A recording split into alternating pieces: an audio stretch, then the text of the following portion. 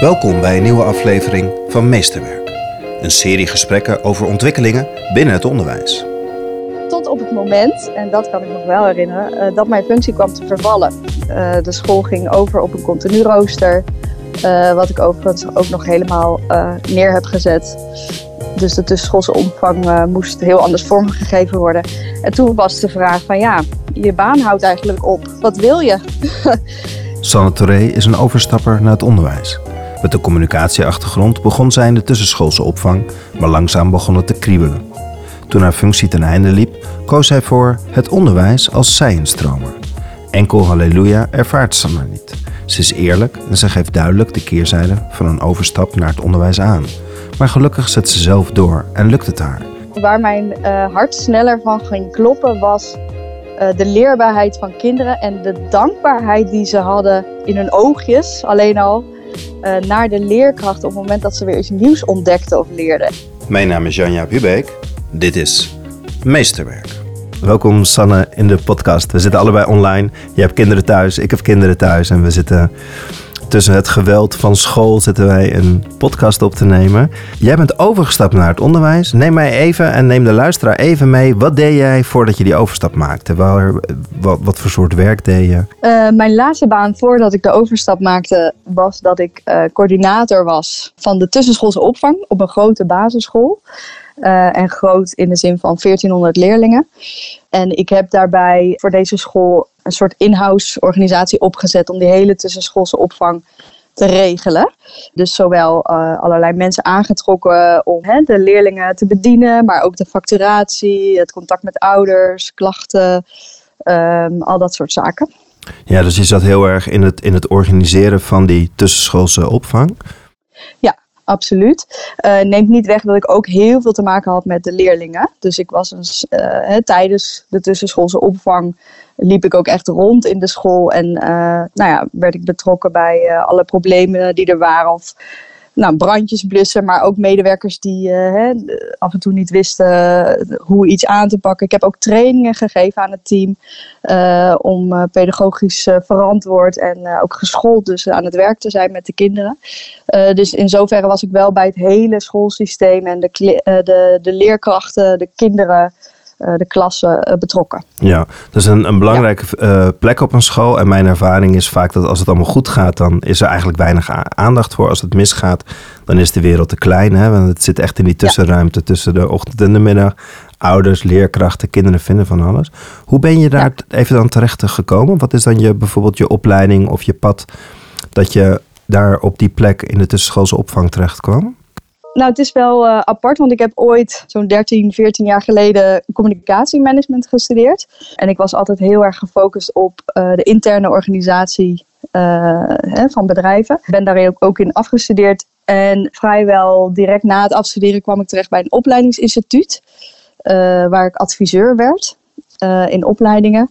Dus een particuliere organisatie. En daarbij, er was echt nog een bedrijf in de kinderschoenen. En daar werd al gauw duidelijk dat daar bijvoorbeeld een afdeling service of klachten opgezet moest worden. Dus dat heb ik toen samen met een collega opgepakt. En ben ik een beetje in het klachtmanagement gerold. En ook in de coördinatie. Nou ja, heel eerlijk, op een gegeven moment ging ik scheiden. En kwam ik alleen staan met mijn kinderen. En toevallig op dat moment kwam er ook een vacature op de school van mijn kinderen dus. Die van TSO-coördinator. En daar heb ik op gesolliciteerd. En eigenlijk door mijn ervaring met klachten en alle negativiteit die ik juist heel positief benaderde. En dat ook als een kans zag, heb ik de baan gekregen. Ja, en de TSO, dat is dus de tussenschoolse opvang. Daar ben je ingegaan. Dus je kwaliteiten vanuit je achtergrond kwamen daar goed van pas. En dan loop je natuurlijk op zo'n school. En dan ben ik eigenlijk wel benieuwd. En dan ben je ook echt onderdeel van zo'n school. Kan je nog het moment herinneren dat je dacht van ja, maar wacht even. Ik wil eigenlijk van die tussenschoolse opvang wil ik me bewegen naar in de klas. Kan je dat moment nog herinneren dat je dat nog niet deed, maar misschien al in je hoofd al dacht van hey. Ja. Nee, dat is eigenlijk heel gek. Want ik heb dat zo'n 4-5 jaar ben ik daar dus de coördinator geweest. En ik heb me vooral altijd heel erg, mijn passie lag echt bij management van volwassenen.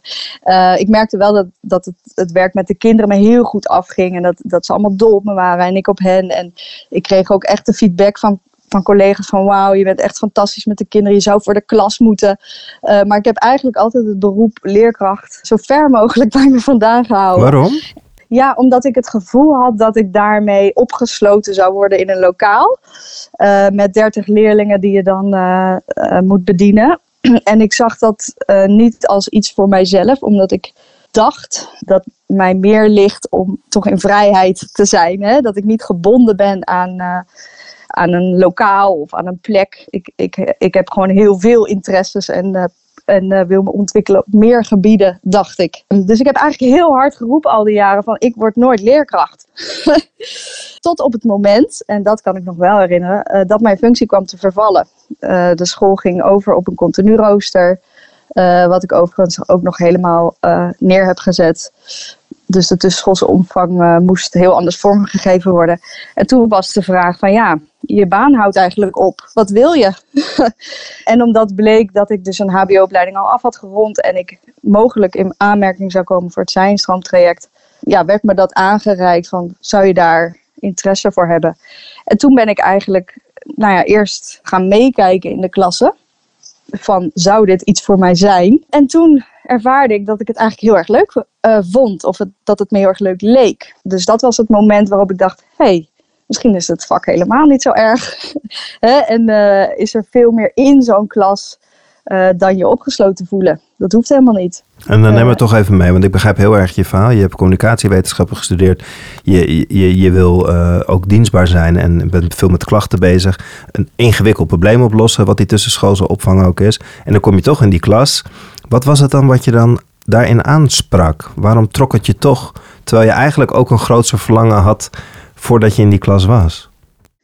Ja, de klasse waarin ik mee heb gekeken, en dat heb ik echt wel een paar dagen, ik geloof zelfs 2 weken gedaan. Dat ik echt op verschillende momenten in verschillende klassen, verschillende leerjaren ook ben gaan kijken.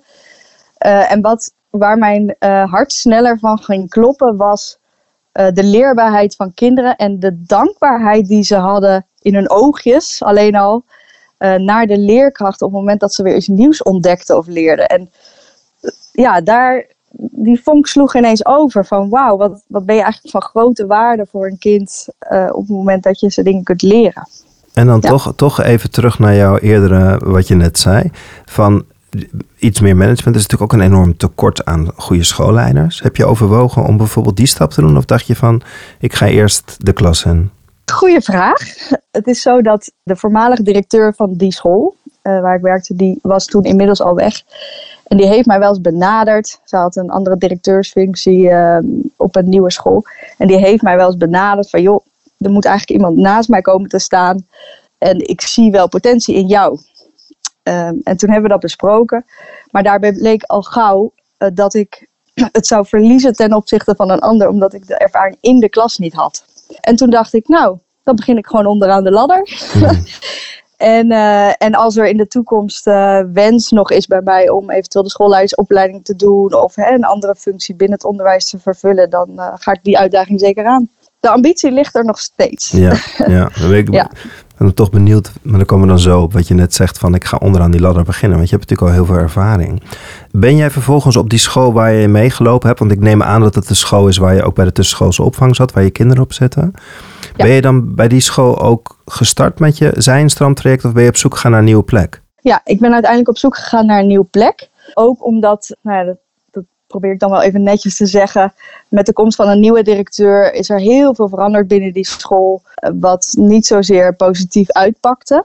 Dus er was heel veel wisseling in de school, best wel veel onrust, grote veranderingen waar ik uiteindelijk me niet meer veilig voelde, zeg maar veilig genoeg om zo'n zwaar traject als de Zijnstroom aan te gaan. Dus toen werd ik benaderd door een andere school bij mij in de buurt. En daar voelde ik me wel heel erg welkom en veilig. Hoe kwamen ze bij jou terecht dan? Want dat is wel interessant. Want we horen natuurlijk ook wel de geluiden van mensen die willen overstappen in het onderwijs en die kunnen geen plek vinden. Ja, absoluut. Nee, ik heb heel erg geluk gehad. Want eigenlijk doordat er zoveel veranderde op die school waar ik dus werkzaam was en mijn kinderen ook zaten, heb ik mijn kinderen een jaar daarvoor al besloten over te plaatsen naar een andere school bij mij in de wijk, of in het wijk. En de directeur, die mij dus zag als ouder op het schoolplein, had vernomen via een van de leerkrachten van mijn kinderen dat ik dus wilde gaan zijnstromen. En die had eigenlijk heel veel... die zag ook echt de potentie in mij. En die uiteindelijk hebben we kunnen zorgen dat ik dus toch op de nieuwe school van mijn kinderen ben gaan zijnstromen. Neem me dan mee, want dan heb je eigenlijk al die stap gezet. Je hebt dan ook contact met een school. Even los van of het dan met je kinderen is of zonder je kinderen. Maar je hebt contact met een directeur waar je vertrouwen in hebt. En had je op dat moment het idee waar je aan zou beginnen? Nee. Nee? Nee, althans, ik had zeker wel een idee. Omdat ik natuurlijk tijdens mijn verdieping ook echt veel met andere leerkrachten heb gesproken. Maar ook echt verdiept heb in hoe zwaar is zo'n traject. Ook omdat ik alleenstaand ben en het moest allemaal wel haalbaar zijn qua tijd en energie en investering. Dus ik had me al wel heel goed verdiept in hoe zwaar is zo'n traject. Dus ik was me er wel bewust van dat het niet zomaar iets was. Maar wat me vervolgens allemaal is overkomen, dat had ik niet voorzien. Nee, neem me even mee. Want je gaat dan vanuit zo'n school, die stuurt je dan naar een opleiding toe. En dan moet je misschien een assessment doen en zo. Hoe verliep gewoon even op hoofdlijnen en opvallendheden dat traject? Het hele traject start inderdaad sowieso met een assessment. Dus al voordat je toegelaten wordt, moet je eerst nog bewijzen of je überhaupt wel waardig genoeg bent om het aan te kunnen, zeg maar. En je bewijzen qua ervaring, maar ook qua zienswijze en of je past in de onderwijsomgeving. Dus dat assessment, even voor mensen die dat niet weten, een assessment bestaat uit een deel uit een portfolio, een deel uit een praktijkassessment en een theorie-assessment. Dus je krijgt een vorm van een toetsing, praktijk en theorie, om te kijken van of jij in 2 jaar, want je wordt vrijgesteld van diploma, dat je in 2 jaar tijd die opleiding succesvol kan afronden. Dat is een wettelijke bepaling waar elke opleiding aan moet voldoen. En jij moet eigenlijk even heel bot gezegd door een hoepel heen springen om te kunnen starten eigenlijk met de opleiding. Ondanks al je ervaring eigenlijk, hè? Ja, dus ik dacht, daar fiets ik wel doorheen. Dat assessment sowieso, want ik vond mezelf toch vrij ervaren. En ik had inmiddels heel wat jaren al met kinderen gewerkt, maar ook me verdiept in pedagogische kaders, omdat ik ook die training natuurlijk aan mijn team gaf. Dus ik dacht, ik ben echt goed onderlegd. Maar tijdens dat assessment bleek dat nog best wel tegen te vallen. Sowieso bij het schrijven van mijn portfolio en de manier waarop je jezelf moest verantwoorden, vond ik dat al best lastig om het zodanig neer te zetten dat je jezelf eigenlijk al plaatst in een rol als leerkracht. Hè? Want je ervaring is gewoon heel anders in het eventueel bedrijfsleven of... En ik heb nooit geschiedenis gestudeerd en ook ik heb wel eens vakken psychologie gehad, maar ben daar niet breed in onderlegd. Dus dat vond ik al vrij pittig, dat je jezelf zodanig moest uitwerken, eigenlijk of je ervaring moest uitwerken, dat het ook echt wel van betekenis was. En op het moment dat ik mijn praktijkexamen had, waarbij ik dus een interview kreeg en ook echt wel heftig ondervraagd werd, en waarbij ik dus ook zelf ontworpen lessen moest laten zien. Zo'n 2 uur durend in de klas. Bleek dat ze echt wel heel kritisch zijn. En dat ze echt helemaal uitpluizen van waar zit nou jouw potentie. En dat best nog wel tegen. Dat viel mij echt heel erg tegen. Dat was echt zwaar. En ik had echt het gevoel van wauw. Waar ik dacht dat ik echt wel heel veel in me had en bij me draag. Werd het toch nog als sumier gezien, zeg maar. En dat vond ik wel pittig. Vooral omdat je iets moet bewijzen wat je nog nooit eerder hebt gedaan. Je staat daar iets te doen waarvan je eigenlijk geen weet hebt van doe ik dit wel goed? Of is dit binnen de kaders die ze graag willen zien? Ja, dat is natuurlijk ook precies het lastige eraan. Hè? Want je wil het natuurlijk heel graag ontwikkelingsgericht gaan leren. En je wordt eigenlijk voor de poort al door de mangel gehaald alsof je het al zou moeten kunnen. En dat was ook wel een beetje waardoor ik wel door het assessment heen ben gekomen. Omdat ze zeiden van we zien het wel. Hè? We zien zeker potentie in je. En we kunnen ook niet verwachten van iemand die nog nooit voor een klas heeft gestaan dat meteen perfect is, zeg maar. En ze hadden voldoende punten gezien waardoor ze mij door wilden laten. Dus en dat toch kijk je een beetje bezorgd. Het klinkt niet heel inspirerend in de zin dat het je een goede slinger heeft gegeven, hè? Nee, maar dan wil ik wel bij zeggen dat het heel erg afhangt van de opleiding waar je hem gaat volgen. Dus dat heeft echt te maken met de assessoren van de school. Want ik heb ook ervaring van andere zijnstromers gehad, van andere instituten, die deze ervaring helemaal niet zo zwaar hebben gehad. Ja, dus dat is voor luisteraars een goed punt. Hè? Dus zoek echt ook een opleiding die goed bij jou past. Hè? Dat is eigenlijk wat je adviseert. Ja. Je zit natuurlijk verder in je traject nu. En ze leggen die lat hoog. Hè? En dat herken ik natuurlijk ook uit de maatschappij. Hè? Je hebt in de krant gestaan. En als je dat soort artikelen dan deelt op sociale media, dan komt er heel veel reactie op. Hè? Want niet elke boerenlul mag zomaar voor de klas. Hè? Wat komt er dan? Ja. Hè, dus als maatschappij hebben we hoge eisen aan onze leerkrachten. Als je nu in die klas beweegt, merk je dan ook dat die hoge lat niet voor niks ook is? Is dat ook nodig? Ja, ik vind dat zeker wel. Ik ben nu ruim 1,5 jaar onderweg. En het eerste jaar, nou moet ik zeggen dat ik nu in mijn tweede jaar al heel veel verschil merk ten opzichte van het eerste jaar. Hè? Dus je leert echt heel snel. Maar waarbij je, stel dat je in een normale of een andere baan, ik noem het normaal, maar het is een andere baan, iets leert, dan heb je daarvoor de tijd. En dat is gewoon een rustig opgebouwd traject. Maar bij het in de klas, voor de klas staan, moet je eigenlijk meteen alles kunnen. Dus die lat ligt echt heel, heel hoog. En je kan niet, natuurlijk kan je fouten maken, hè? Want ja, niet elke leerkracht doet de dingen altijd even goed. Of het is allemaal heel flexibel, dus er gebeuren elk moment van de dag dingen die je echt niet kunt voorzien. Je staat gewoon meteen aan en je moet meteen handelen.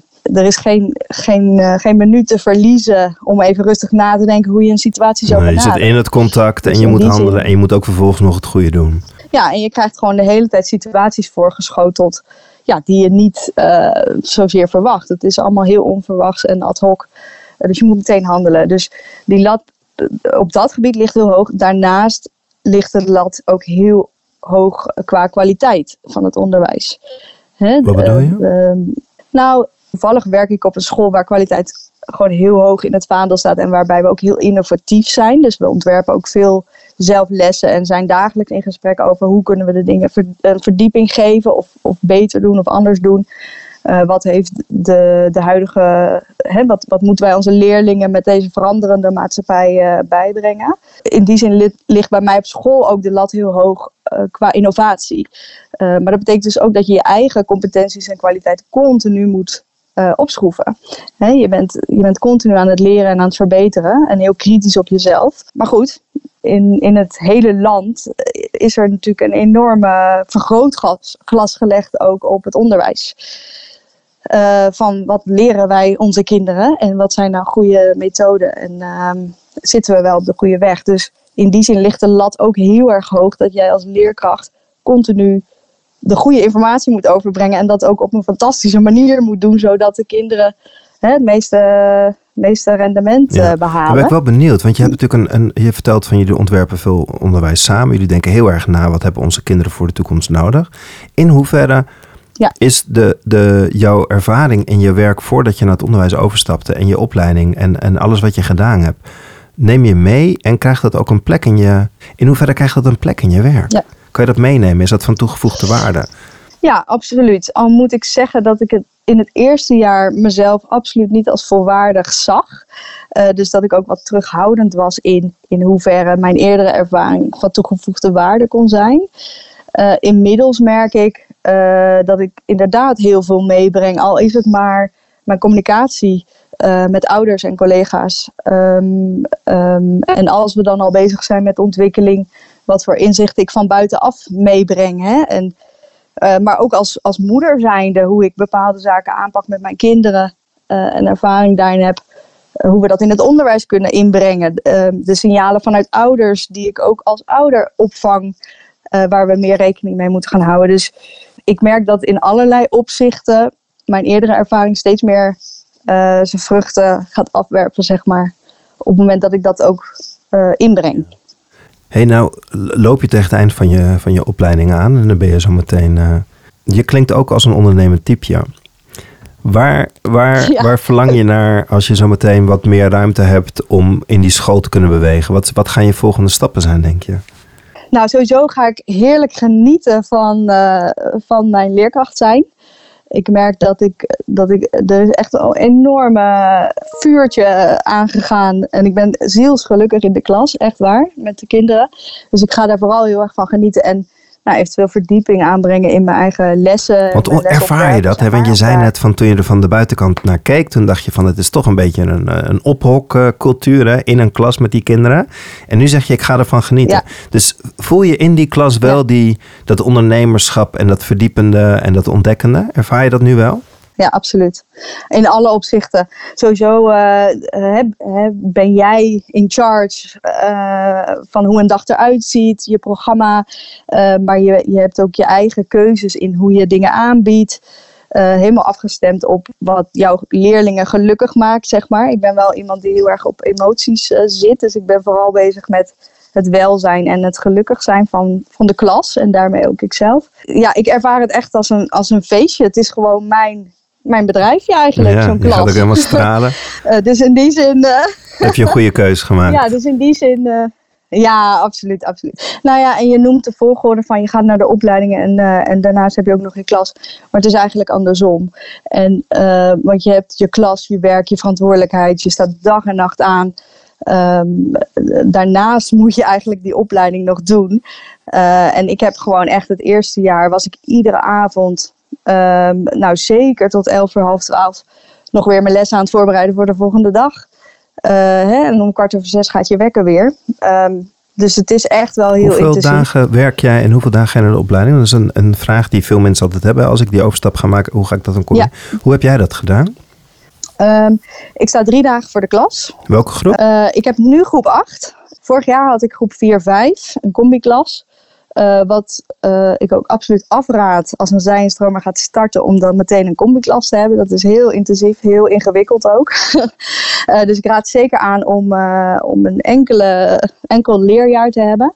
Ik stond 3 dagen voor de klas, omdat dat zo uitkwam binnen de organisatie van mijn school. Omdat mijn duo dan 2 dagen voor de klas stond. Wat ik aanraad is om 2 dagen voor de klas te staan, want 3 is echt pittig. Zeker in het eerste jaar heb ik gemerkt dat ik eigenlijk bij dag 2 al kapot was, zeg maar. En dan verlies je ook de focus op zo'n 3e dag. Dus 2 dagen is echt ideaal. En ik deed dan 1 dag in de week mijn opleiding, waarbij je dus 1 dag in de week naar school gaat, vakken volgt, of 2 avonden in de week. Dat is bij veel opleiders zo. En daarnaast ben je natuurlijk in al je overige uren, ik denk echt wel zo'n 15 uur per week nog bezig met je studie. Dus het kost veel tijd. Hey, welke tips heb je aan mensen die nu zich aan het oriënteren zijn? Hè? Want dat is toch een beetje de bedoeling van deze gesprekken. Mensen die eigenlijk nog de bomen en het bos nog niet van elkaar kunnen onderscheiden in het onderwijs, maar wel daar naartoe willen bewegen.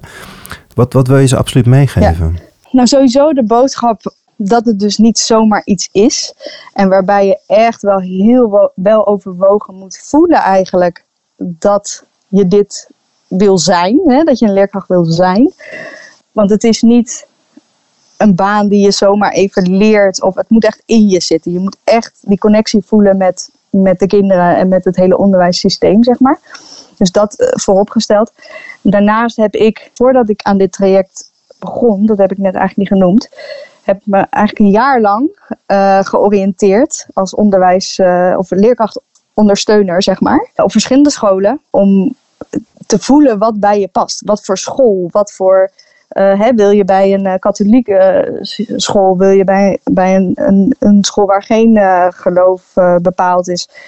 Ik zit nu bijvoorbeeld op een Daltonschool, dat past heel goed bij mij. Een Daltonschool, dat is een school die zich richt op het Dalton-principe, waarbij zelfstandigheid en zelfredzaamheid van de leerlingen heel hoog in het vaandel staat.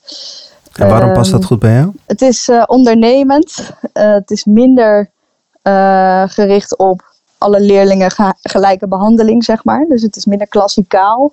En de kinderen, vind ik, leren heel goed om zelf verantwoordelijk te zijn voor hun eigen leren. En daar zelf dus ook verantwoordelijkheid voor nemen. Maar goed, de oriëntatie is gewoon super belangrijk. Je kan niet zeggen, ik kies een school uit en daar ga ik het doen. Je moet weten, bij wie kom je terecht? Wat is de visie van zo'n school? Past die bij mij? Door wie word ik begeleid? Voelt dat goed? Is er voldoende aandacht voor mij? Kan ik me goed ontwikkelen? Krijg ik daar ook de ruimte voor? Dat zijn allemaal hele belangrijke factoren dat als je die niet hebt, dan ga je sowieso de mist in, denk ik. Ja, je zegt hele belangrijke dingen. Hè? En met name ook dat begeleiden. Je bent echt een overstapper. Je maakt echt je eerste stappen. Dus goed begeleid worden. Eigenlijk toch nog een platte vraag. Want je begon dat je toch ook nog uit de commerciële wereld kwam. Viel het salaris je tegen? Ja en nee. Ja en nee. Ik kan me voorstellen dat het voor heel veel mensen tegenvalt. Ik weet dat het enigszins onderhandelbaar is. Dus als jij uit een baan komt waarbij je misschien wel het dubbele verdiende van een leerkracht, dan valt daarover te praten, hè, in welke schaal je geplaatst wordt. Nou moet ik eerlijk zeggen dat ik zelf als alleenstaande parttime werker had al niet een super vetpot. Dus voor mij maakt het eigenlijk geen verschil. Maar ik kan me voorstellen dat dat voor heel veel mensen toch wel iets is waardoor je anders gaat overwegen. Maar al met al, ik vind het zeker in die eerste jaren een onderbetaalde baan. Want ik heb nog nooit zo hard gewerkt in mijn leven als nu. Mm-hmm. En bij iedere andere baan in de commerciële wereld had ik minstens het dubbele verdiend. Dus de leerkracht aan zich verdient gewoon veel meer. Maar naarmate de jaren verstrijken en je groeit, loopt het salaris ook wel hard op. En de arbeidsvoorwaarden zijn fantastisch. Je hebt natuurlijk alle vakanties vrij. En dat was in mijn situatie heel erg belangrijk en voordelig ook met mijn kinderen. Dus je krijgt er ook heel veel andere voorwaarden weer voor terug. Ja, dus in die zin zou ik niet alleen maar afhaken op het salaris. Want dat betaalt zich ook in heel veel andere dingen uit. Als allerlaatste vraag. Als je het nog een keer zou mogen doen, zou je het nog een keer doen?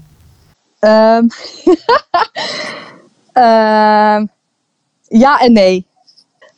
Ja, omdat het alles waard is. Hè, en ik heel gelukkig ben als ik straks klaar ben en ervan kan gaan genieten. Dat het gewoon gelukt is. En dat ik het doorstaan heb met alle perikelen zoals corona en online lesgeven en mijn eigen kids. En eigenlijk een niet zo goede balans in werk-privé. Dus ik ga er ontzettend van genieten. Maar nee, omdat het echt een mega investering is die je doet. Die me uiteindelijk wel echt heel zwaar gevallen is. Ik heb echt moeten kiezen voor mijn werk in plaats van voor mijn gezin. En ik denk dat mensen zich daar wel bewust van moeten zijn. Van, is het haalbaar binnen je leefomstandigheden? Heb je een gezin? Kan je het dan managen met je partner? Nou, in mijn geval, ik heb geen partner, dus het was eigenlijk al gedoemd om te mislukken. Maar het is me toch gelukt. Dus ja, je moet echt overtuigd zijn van jezelf en je situatie. Sanne, dankjewel voor jouw hele eerlijke inkijkje in het betekenisvolle, maar ook ontzettend moeilijke traject dat je in bent gegaan. Ja, nou graag gedaan. Meer podcastafleveringen van Meesterwerk zijn te beluisteren via Spotify, iTunes, Soundcloud of kijk op janjapubeek.nl. Je kunt deze aflevering een duimpje of een aantal sterretjes meegeven, zodat meer mensen deze podcast makkelijker kunnen vinden. Hoe dan ook, tot de volgende aflevering van Meesterwerk.